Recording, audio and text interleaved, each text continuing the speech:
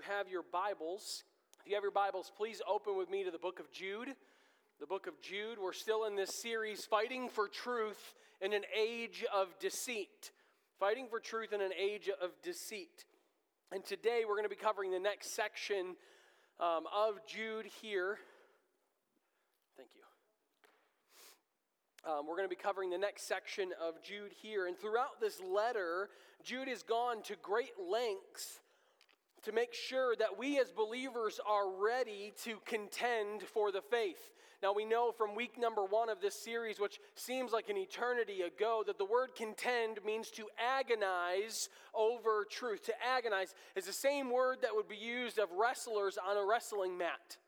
Now we know that Jude has gone to great lengths to make sure that we contend for the faith, and he's spent the first 16 verses of this chapter, this single chapter book, explaining in detail those who have crept into the church and what their agenda is and has always been.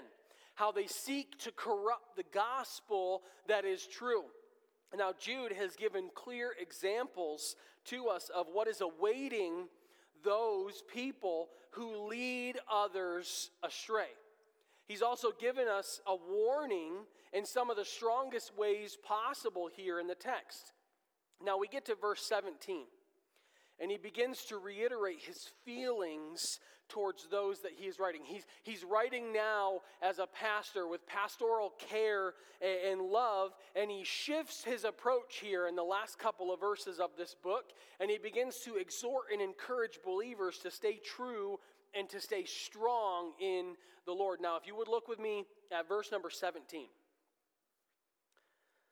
And he says this, church, but you must remember, beloved, and if you have a physical Bible in your possession, I would encourage you to underline that phrase.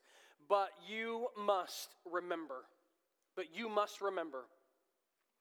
Beloved, the predictions of the apostles of our Lord Jesus Christ. Verse 18, they said to you, and the last time there will be scoffers following their own ungodly passions. It is these who cause divisions, worldly people devoid of the Spirit. Verse 20, but you, beloved, building yourselves up in your most holy faith and praying in the Holy Spirit, keep yourselves in the love of God, awaiting for the mercy of our Lord Jesus Christ to lead there. That leads to eternal life. And this is God's word for us today. Let's pray. Heavenly Father, I would ask of you now, Lord, that you would impress upon our hearts in this moment of time the act of remembering and renewing. Two things that are seen here in the text, Lord, that we must never forget.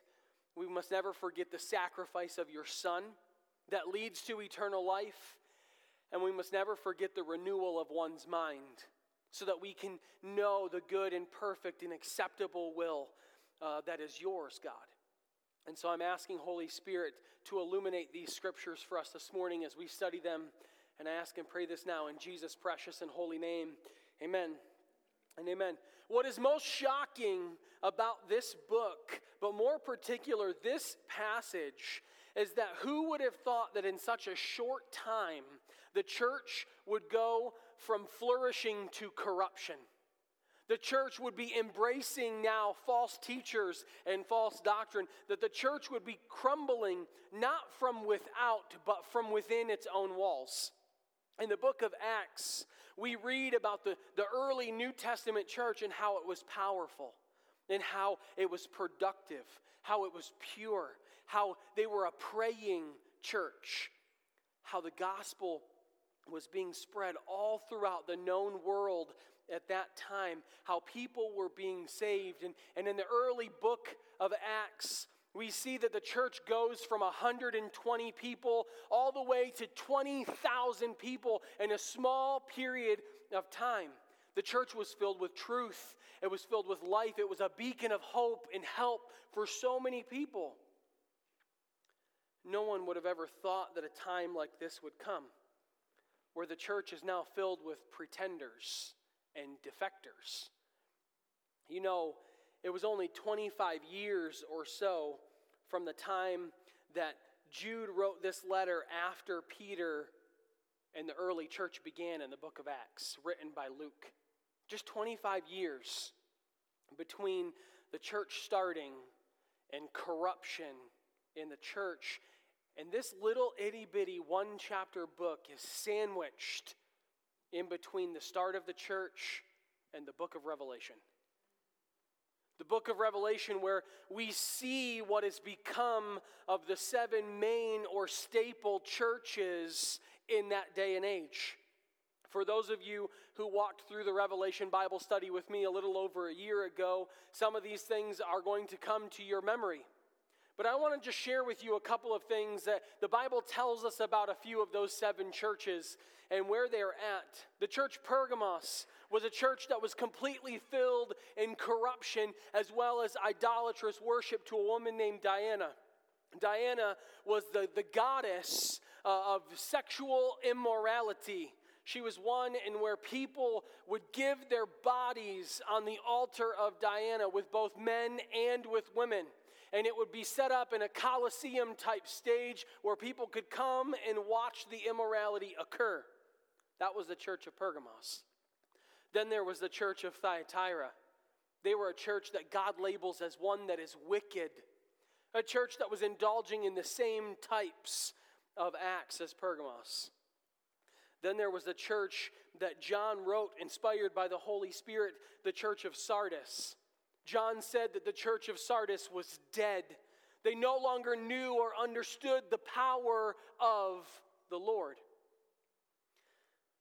But sadly, the 4th church in which John speaks is the church of Laodicea. It is the church in which John said, "You are neither hot nor cold, but you are lukewarm." You are the one church that God would vomit out of his mouth.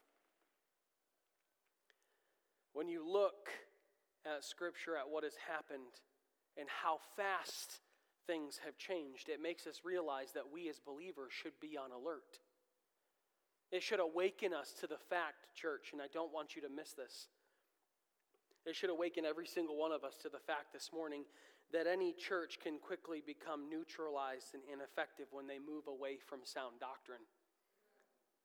They can become neutralized and ineffective when they fail to contend for the faith. You know, the good news is that despite all of the corruption and the dysfunction, when you look at the Scriptures from the Old Testament to the New Testament, there has always been what the Bible calls a righteous remnant, a faithful few in Scripture. You know, people who have stayed faithful and true to God, those who have not compromised, and those who would contend for the faith. There's always been a core group of faithful and true believers. I think back to the Old Testament of the group of people that finally crossed the Jordan into the land of promise under the leadership of Joshua and Caleb. I think about the small remnant that rebuilt the wall of Jerusalem. I think about the few faithful who actually embraced Jesus and his message in the New Testament. I think about the 120 that were praying in the upper room at the beginning of Acts.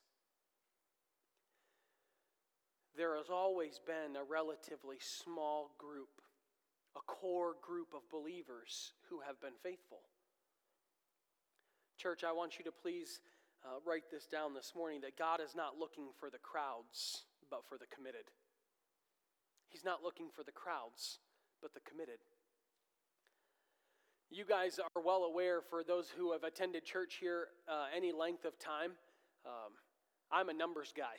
I like to look at all the stats. I like to read the percentages, and I want to understand where they came from. And I'm constantly giving you numbers, and there may be a time later on in this sermon in which I will address this. But we can't, church. I've come to realize over my years of ministry, we cannot get caught up in the numbers.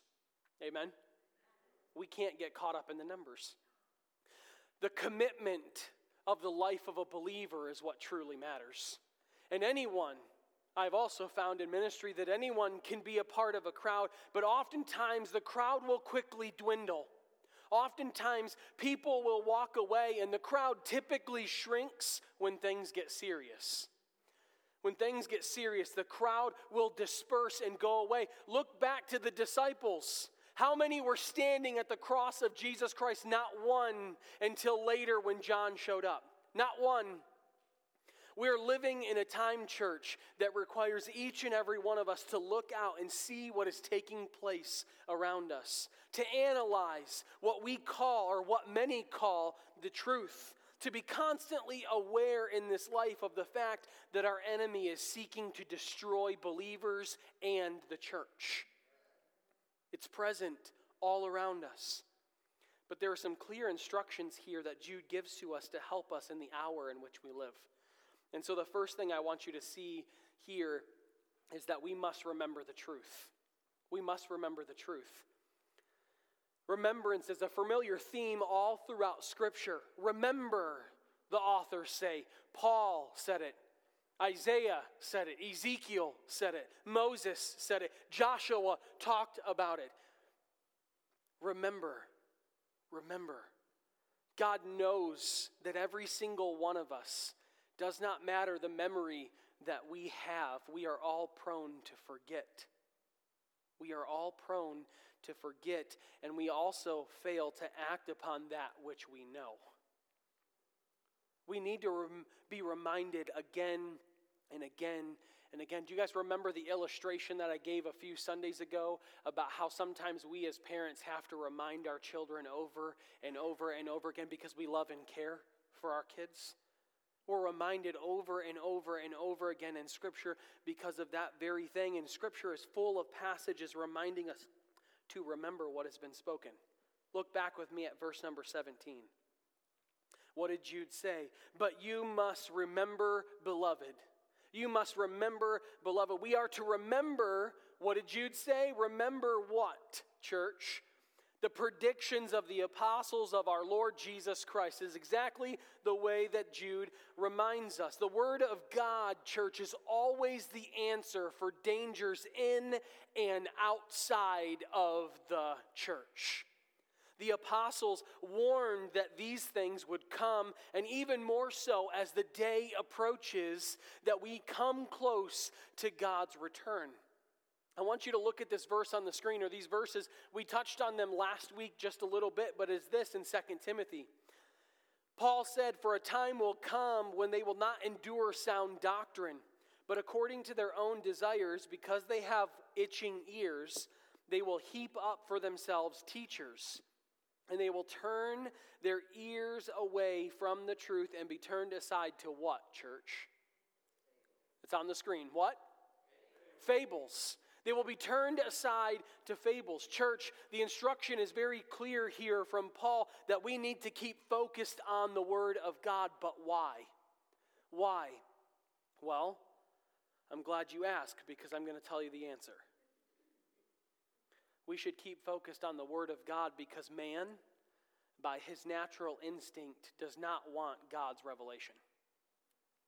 Our natural instinct is to not want God's revelation. We would rather hear what we want to hear when we want to hear it. Something that will scratch our itching ears. That's what we want to hear. And I want to just pause for just a moment here. And you know that I always try to not chase rabbit trails, but I need to address something here in the text. And I wrestled back and forth with what to do, and then the Holy Spirit just continued to press upon me that I needed to address this. I want you to look at the rest of verse number 17. He says, "But you must remember, beloved," but what must we remember? But the predictions of the apostles of our Lord Jesus Christ. It's very clear here in the text that Jude is pointing to the fact that those who spoke the truth were the apostles of Jesus Christ. Now, there were and are many disciples, but there are only a few apostles. There are only a few apostles. There were a small handful selected by God for a special purpose.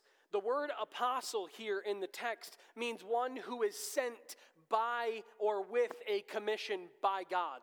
Now, the apostle had to qualify in essence. They needed to be a witness to the resurrection of Jesus Christ, to serve and work with Jesus and to be sent directly by him.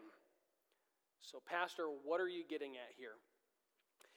Nowhere in the Bible are we ever taught that there is a self-proclaimed apostle. Nowhere. Nowhere in Scripture does it say that you can give yourself the title apostle. So what does that mean? Well, there are a lot of people here in our day and age that call themselves apostle, fill in the blank. Apostle and then fill in the blank. Nowhere in Scripture can you give yourself that title.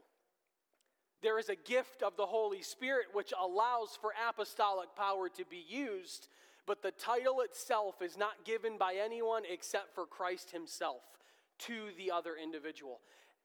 The test, church, of what is true always has to go back to who said it. Always. What authority are you claiming? What authority? We need to be careful. And I say this as lovingly as possible, church, because there are a lot of people out there right now who say that they are God's anointed and they are leading people astray by the droves. We need to be very, very careful about quote-unquote new truths and quote-unquote new revelations. Solomon said there is nothing new under the sun. And he was the wisest man outside of Christ to ever live. So church, we must always check with who said it, and then check it with what is being said, and see if it aligns with Scripture. And if it does not align with Scripture, then it's not of God. Amen? All right, church, I want you to reel it back in with me now. We're back on track, on the main trail. I want you to look at this next set of verses on the screen to see how the Apostle Peter addresses remembrance. He says, "This is now the second letter that I am writing to you, beloved. In both of them, I am stirring up your sincere mind by way of reminder that you should remember the predictions of the holy prophets and the commandments of the Lord and Savior through your apostles. Knowing this, first of all, that scoffers," hey, here it is just again. Jude said scoffers would come in the last day. Now Peter is saying scoffers will come in the last days with scoffing, following their own simple desires. They will say, "Where is the promise of his coming? For ever since the fathers fell asleep, all things are continuing as they were from the beginning of creation." Now, Peter wrote here, church, about the importance of being reminded. He did so in 2 Peter chapter 1 as well, but here he's emphasizing what should be known in light of the coming of Jesus and the prophecies that surround his coming. Peter clearly believed that the words of Scripture were important. Amen, church? Wow, that was pretty weak. The words of Scripture are pretty important. Amen? That's better. I feel a little less sick in my stomach. Christians in this room today, disciples of Jesus Christ, followers of God, we should not be surprised to find that there are those who will scoff at the idea of Jesus. Peter told us that scoffers would come. Jude said scoffers will come. The words remind us that scoffers do not only have an intellectual problem with God and His Word, but they have a clear moral problem. They reject the lordship of Jesus Christ over their lives. The scoffer bases their message on the idea that the things have always been the way they are right now, and that God has not and will not do anything new in His plan for creation. I want to just stop, though, because if you were to continue reading in 2 Peter, and I would challenge you to go home today and throughout this week, read through the book of 2 Peter and see what happens, because you will quickly realize in that book that the scoffer presumes upon the mercy and long-suffering of God, insisting that because they themselves have not seen widespread judgment, that there will never, ever be widespread judgment. That's what the scoffer believes. And here's the thing. The scoffer willfully forgets God's creation and the judgment that God poured out upon the earth in the days of Noah. They forget about the first 8 chapters of the book of Genesis. But church, here's a thing this morning for us. A literal belief in creation. A literal belief in creation. A literal belief in Adam and Eve and a literal belief in Noah's flood are essential for a true understanding of God's work both then, now, and into the future. It is true. We must see it this way, and to deny the existence of those things that occurred in the book of Genesis is to undermine the very foundations of our faith. But sadly today, many Christians will willfully forget these things, therefore putting themselves in the same place as a scoffer. We willfully forget creation and the judgment in the day of Noah. You know, the Bible clearly teaches that the active agent in creation was the Word of God. He spoke, and creation came into existence. You know, Peter's point is that the things on this earth have not always continued the way they are now.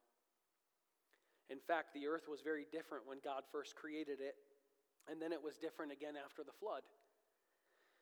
So nobody should scoff at God's promise that He will make it different once again, judging it not by water, but by fire. You know, the same Word of God that created all matter and judged the world in the flood will one day bring a judgment of fire upon this earth. Same Word. So I want you to look back with me at verse number 18. He says, "And they said to you in the last time, there will be scoffers following their own" what? Their ungodly passions. Their ungodly passions. You notice the common phrases between that verse that we had up there in 2 Peter and what Jude is saying here? They're scoffers, and what do both places say? They will follow their own ungodly or sinful desires or passions. Church, those who walk in apostasy don't want anyone telling them how to live their lives. They don't. They want to satisfy their own lusts and desires, and they will scoff at or they will mock those who want to do what is right. You know, a lot of people have problems with the Bible, and the main problem they have with the Bible is that they don't like what it says about how they're supposed to live. That's the reason that people don't like the Bible. They don't like what it says about how they're supposed to live. They don't want any thought of having to give an account for. They want to be able to live in their own fleshly desires and not be challenged in them. Unfortunately, there are churches all over the United States and around the globe right now that are teaching happiness over holiness. They're driven by their own lusts, and they will mock anyone who thinks otherwise. Apostates deny the truth, they pervert the truth, and they seek to make up their own quote-unquote truth. Christian in here this morning, I want you to just stop what you're doing for a moment. I want you to look right up here. Friend in here. Family in here. The reality is this: one of the only ways to truly know that the Bible is actually correct is to obey what it says. And that's exactly what the apostate doesn't want to do, is to obey what it says. The underlying goal of apostasy is extremely clear here: to taint what God sees as good. We're seeing it all over, are we not? The life of a child is no longer valuable in the eyes of our world. The sanctity of marriage is no longer valuable in the eyes of our culture. And yes, there are strides that are being taken to allow our public school systems to have Bibles and to pray, but I guarantee that there will be a fight that comes along with that. I want you to look, though, back at verse number 19, because we get a little more clarity here from Jude. And he says, it is these. He's talking about those who walk in apostasy. It is these who cause divisions, worldly people devoid of the Spirit. Devoid. The apostate seeks to divide and separate. Essentially, they are people who are not spiritual. They are devoid of the Spirit. They are carnal. They're insensitive to the work of the Holy Spirit. They want to lead people out of Christ. They will use words and phrases that sound good, but it is a smoke screen for the real scheme of their ministry or life. It is the person who lives only by and for what they can get through their physical senses. I was talking to a pastor just recently who is a good friend of mine, and he was sharing about a conference that he just recently had gone to, and he heard the pastor.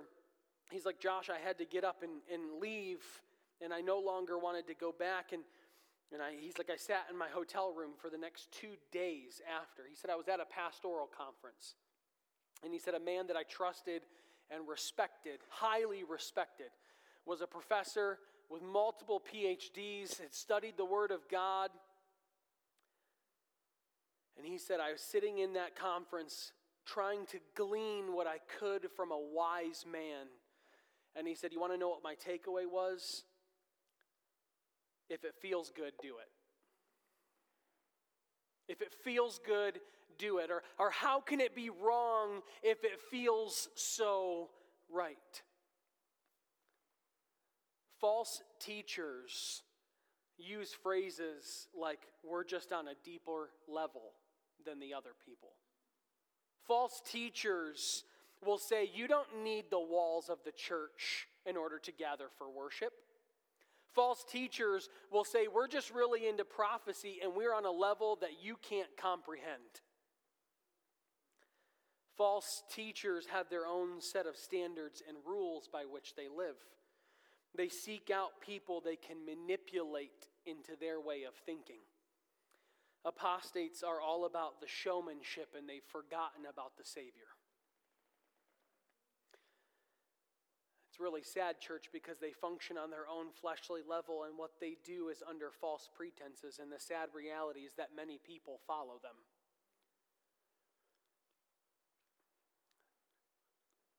If you were to go back to the book of Leviticus chapter 10, there are 2 men that are mentioned in the Bible.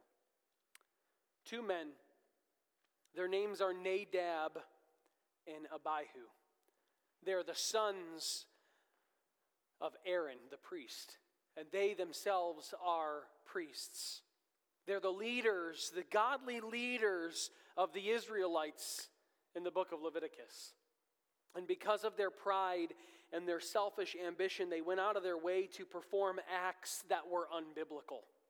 They misused and they abused their position as spiritual leaders, and in a blatant disregard for God and His Word, they presented what the Bible says was a strange fire or a profane fire unto the Lord. Nadab and Abihu had a legacy of great spiritual experiences. They had firsthand witness to the miracles that God did in bringing the nation of Israel out of Egypt. They were firsthand witnesses to the voice of God. They saw the fire, they saw the lightning, they saw the smoke, they felt the ground shake at the earthquake when God spoke on Mount Sinai to His people. They were even witnesses with Aaron and with Moses and the 70 elders for a special meeting with God on Mount Sinai, where it says that they saw the God of Israel and they ate and drank together in Exodus 24. These men show us that even a legacy of great spiritual experiences can't keep us right with the Lord. Only an abiding relationship that is grounded in the truths of God's Word can. And for those of you, is there anyone who recognizes the story of Nadab and Abihu?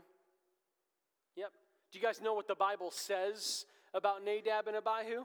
Because of their unfaithfulness to God's word and their attempt to lead others down that same path, the Bible says that a fire went out from the Lord and devoured them, and they died before him.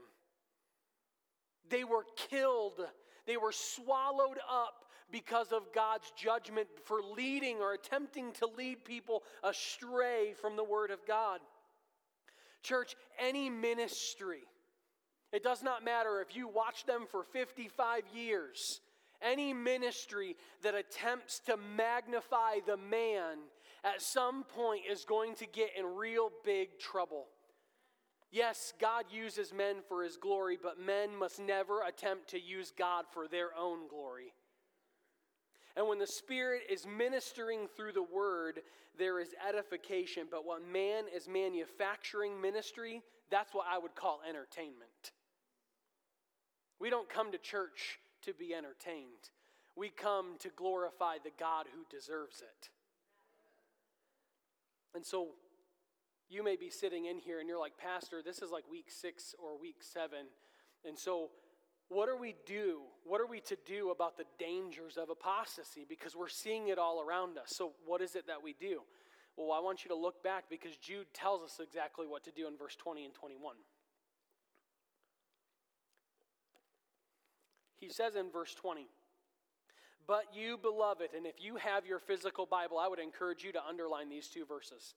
"But you, beloved, building yourselves up in your most holy faith and praying in the Holy Spirit, keep yourselves in the love of God, waiting for the mercy of our Lord Jesus Christ that leads to eternal life." Amen, church? There's a lot of hope right there in those 2 verses. A ton of hope. And so the second thing I need us to see this morning, right? We must remember the truth, but the second thing, we must renew our understanding. We must renew our understanding.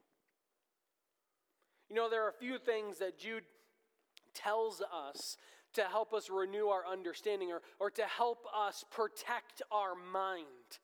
Jude says that we must build ourselves up in our most holy faith.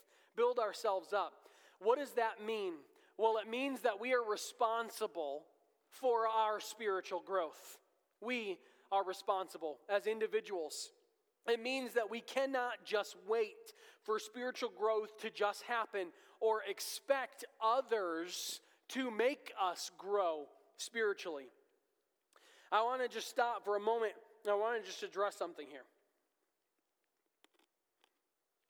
Jude has shown us the frailty of man here in this one chapter and how deceivers infiltrate the church. If you are in here this morning and you're saying that my life has been saved out of the muck and the mire by Jesus Christ, that my life is in his hands and I will one day stand before my Creator and I will hear, "Well done, my good and faithful servant." If you entrust your spiritual growth to someone else, it will not only hurt your spiritual growth, but it may also lead you astray. Others can help provide an environment that is conducive for your spiritual growth, but no one can make another person grow in their relationship to God. Nobody. If it was that way, my position as a pastor would be a whole lot easier if I could force people into spiritual growth, but I can't. I cannot force you into spiritual growth. We grow on the foundation of truth, and I just want to say this real quick. We grow upon the foundation of truth, and where is the foundation of truth found, church? Right here. Right here in the Word of God. You want to know what the sad reality is today? The Christian Research Institute says that 82% of evangelicals here in America say they don't need to read their Bible. 82% of American evangelicals, or those who would label themselves as Christ followers, believe they don't have to read their Bible. If you read your Bible in here more than 2 times a week, you fall into a percentage of less than 5% of evangelicals here in America. Less than 5. And if you read your Bible more than 4 times in a week, you are in the percentage of less than 1% of people who read their Bible on any consistent sort of basis at all. How will we know and understand the foundations of our truth if we don't pick this book up? How will we understand what God's character and nature is if we don't value the truths that are found right here in this book? Church, I'm not saying that every day you're going to wake up all giddy and happy about reading your Bible. You may get there, but I guarantee most oftentimes your first thought when you wake up is not, let's run to the Word of God. Why? I've been there. We're humans. What did I say earlier? Our natural instinct is to reject the revelation of God. And so guess what? Reading this is not always going to be easy. Praying is not always going to be easy. Getting into your prayer closet and spending time alone with God is not always going to be easy. The Christian life was not laid out for us in the Word of God as being like puppy dogs and candy canes.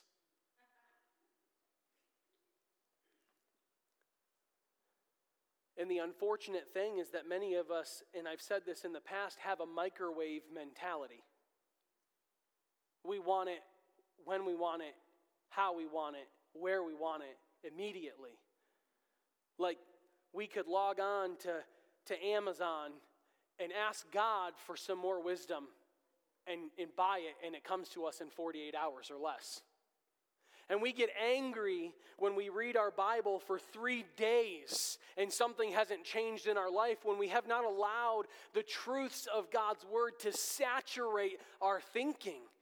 Man, you're not going to be sanctified 100% overnight. It's not going to happen. But guess what?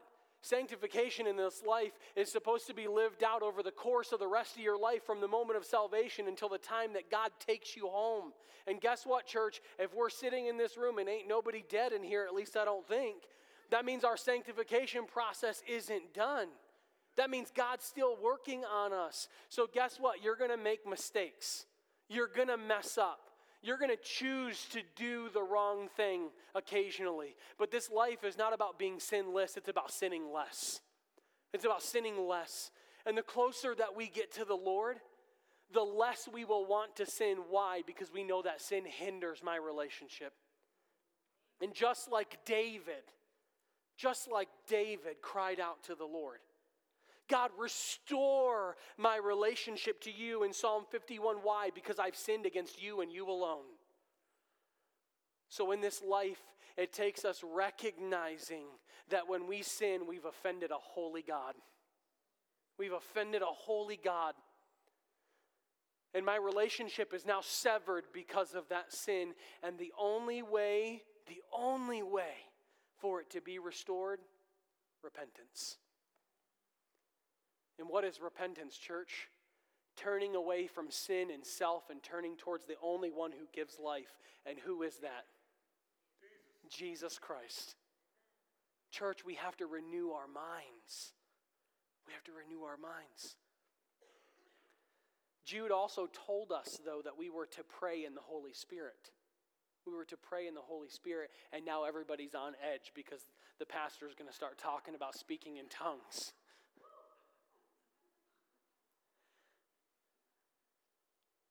The other way to keep ourselves in the love of God is by praying in the Holy Spirit. You know, the battle against wrong living and wrong teaching is a spiritual battle. It is spiritual. It requires prayer. It requires prayer. You know, many of our prayers are directed by our own needs or by our own intellect or even by our own wishes and desires, but there is a higher level of prayer. The Spirit also helps us in our weakness. Has anyone ever been in a place where you wanted to be alone with God, but the words were not coming out? You could not, there was nothing in your brain that would give you something to express what was going on in your life. The last year has oftentimes been that in my life. For those of you who know my health diagnosis from like almost 15 months ago, there have often been times where I have asked God, like, I don't even know what words to say right now. And I'm always reminded of Romans chapter 8. Not running to God turns everything to good for those who love him, but going to the fact that the Holy Spirit makes intercession for us when we don't know what to pray. The Holy Spirit may help us pray by giving us the right words to say when we need it, but he also speaks through our groanings which cannot be uttered. Now, before anybody freaks out, the Holy Spirit may also do this through the gift of tongues. A gift that God gives to seeking hearts which want to communicate with God on a deeper level than just normal conversation. And I don't have the time today to unpack it, but if you have questions about the gifts of the Holy Spirit, I would encourage you to go back and listen to my Romans Bible study. I unpack all of it. I cover 1 Corinthians 12 and 14 about what does the Bible truly say about the gifts of the Holy Spirit. And when should they be used? Jude says that we must build ourselves up. We must pray in the Holy Spirit. But he also says that we must wait. We must wait for the mercy of the Lord Jesus Christ that leads to eternal life. How many of you in here would be in the same category as me? We struggle waiting. We struggle waiting. Listen, don't be pious in church. The third way that we renew our understanding is by waiting. As we keep blessed hope in front of us that Jesus will soon return, our hearts are strengthened. Amen? Teaching the truth and believing the truth is more than just instruction and entertainment, church. We're to be striving to live for the glory of God each and every day of this life. Our goal should not be to obtain a following or a crowd, because crowds are going to come and go. A false teacher wants recognition and wants fame and wants following. But as believers, we need discernment. We need discernment. If I'd say the one downfall of the church in our culture right now, it would be a lack of discernment. We need to be aware. We need to be alert to those who are glory hounds. When we are genuinely seeking God and his glory, our eyes are able to see the truth more clearly. When we're truly seeking God. And so here we are, a month in to 2023, February 5th.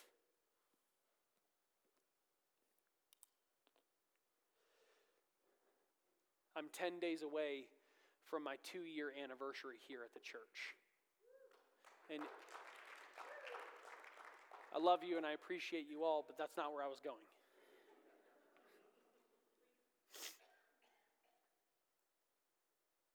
Over the course of 2 years, the Lord has radically changed this church. The Lord has allowed, from my perspective as your pastor, to see spiritual growth leaps and bounds. But you want to know what that means? That means that we were obedient and the Lord was walking with us every step of the way. But that doesn't mean that it gets to stop. And so, church, I'm asking you this morning, I'm asking each and every one of you, are you ready to continue going deeper into the Word of God? Are you ready to continue learning and growing, but then being responsive to that truth? Because God has really called each one of us to a higher way of living. Not prideful, but he's called us to live the way that Christ would have lived, to be a people of grace and mercy, to be a people of love, to be a people that walked humbly, right? As Micah chapter 6 says, that we would love justice, that would be merciful, and that we would walk in humility.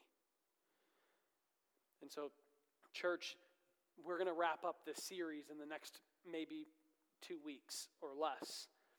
And I'm going to just forewarn you right now what's on the horizon.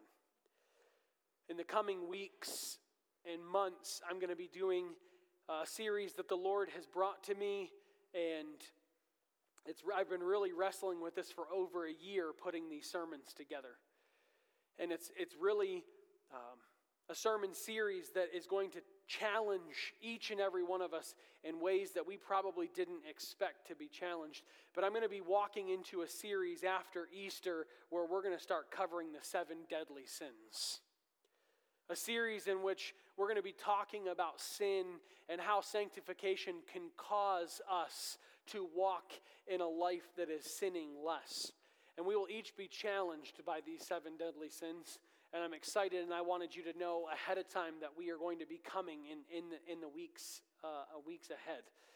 Just so you know that I'm ready for us to put our spiritual seatbelts on and to keep going wherever the Lord leads us. And so, church, I'm going to close us in a word of prayer, let you know that I love you. I hope that this series thus far has been not only eye-opening, but challenging and encouraging to you.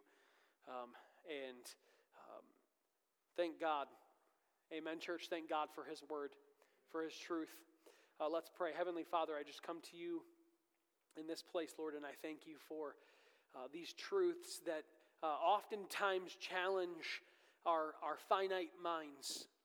I thank you, Lord, for a church who is willing for the Holy Spirit to encourage and challenge us, to move in our presence. God, I'm asking for you to continue using us and molding and shaping us into the church that you would have us to be as we look for greater ways to impact not just this community, but abroad, Lord, with missionaries and missions trips that are on the horizon. So, Lord, I just ask that you would give us strength and give us boldness as we have divine encounters and interactions this week with those who are lost and hurting. God, use us as instruments of grace in your hands. And I just ask and pray these things now in Jesus' precious and holy name. Amen.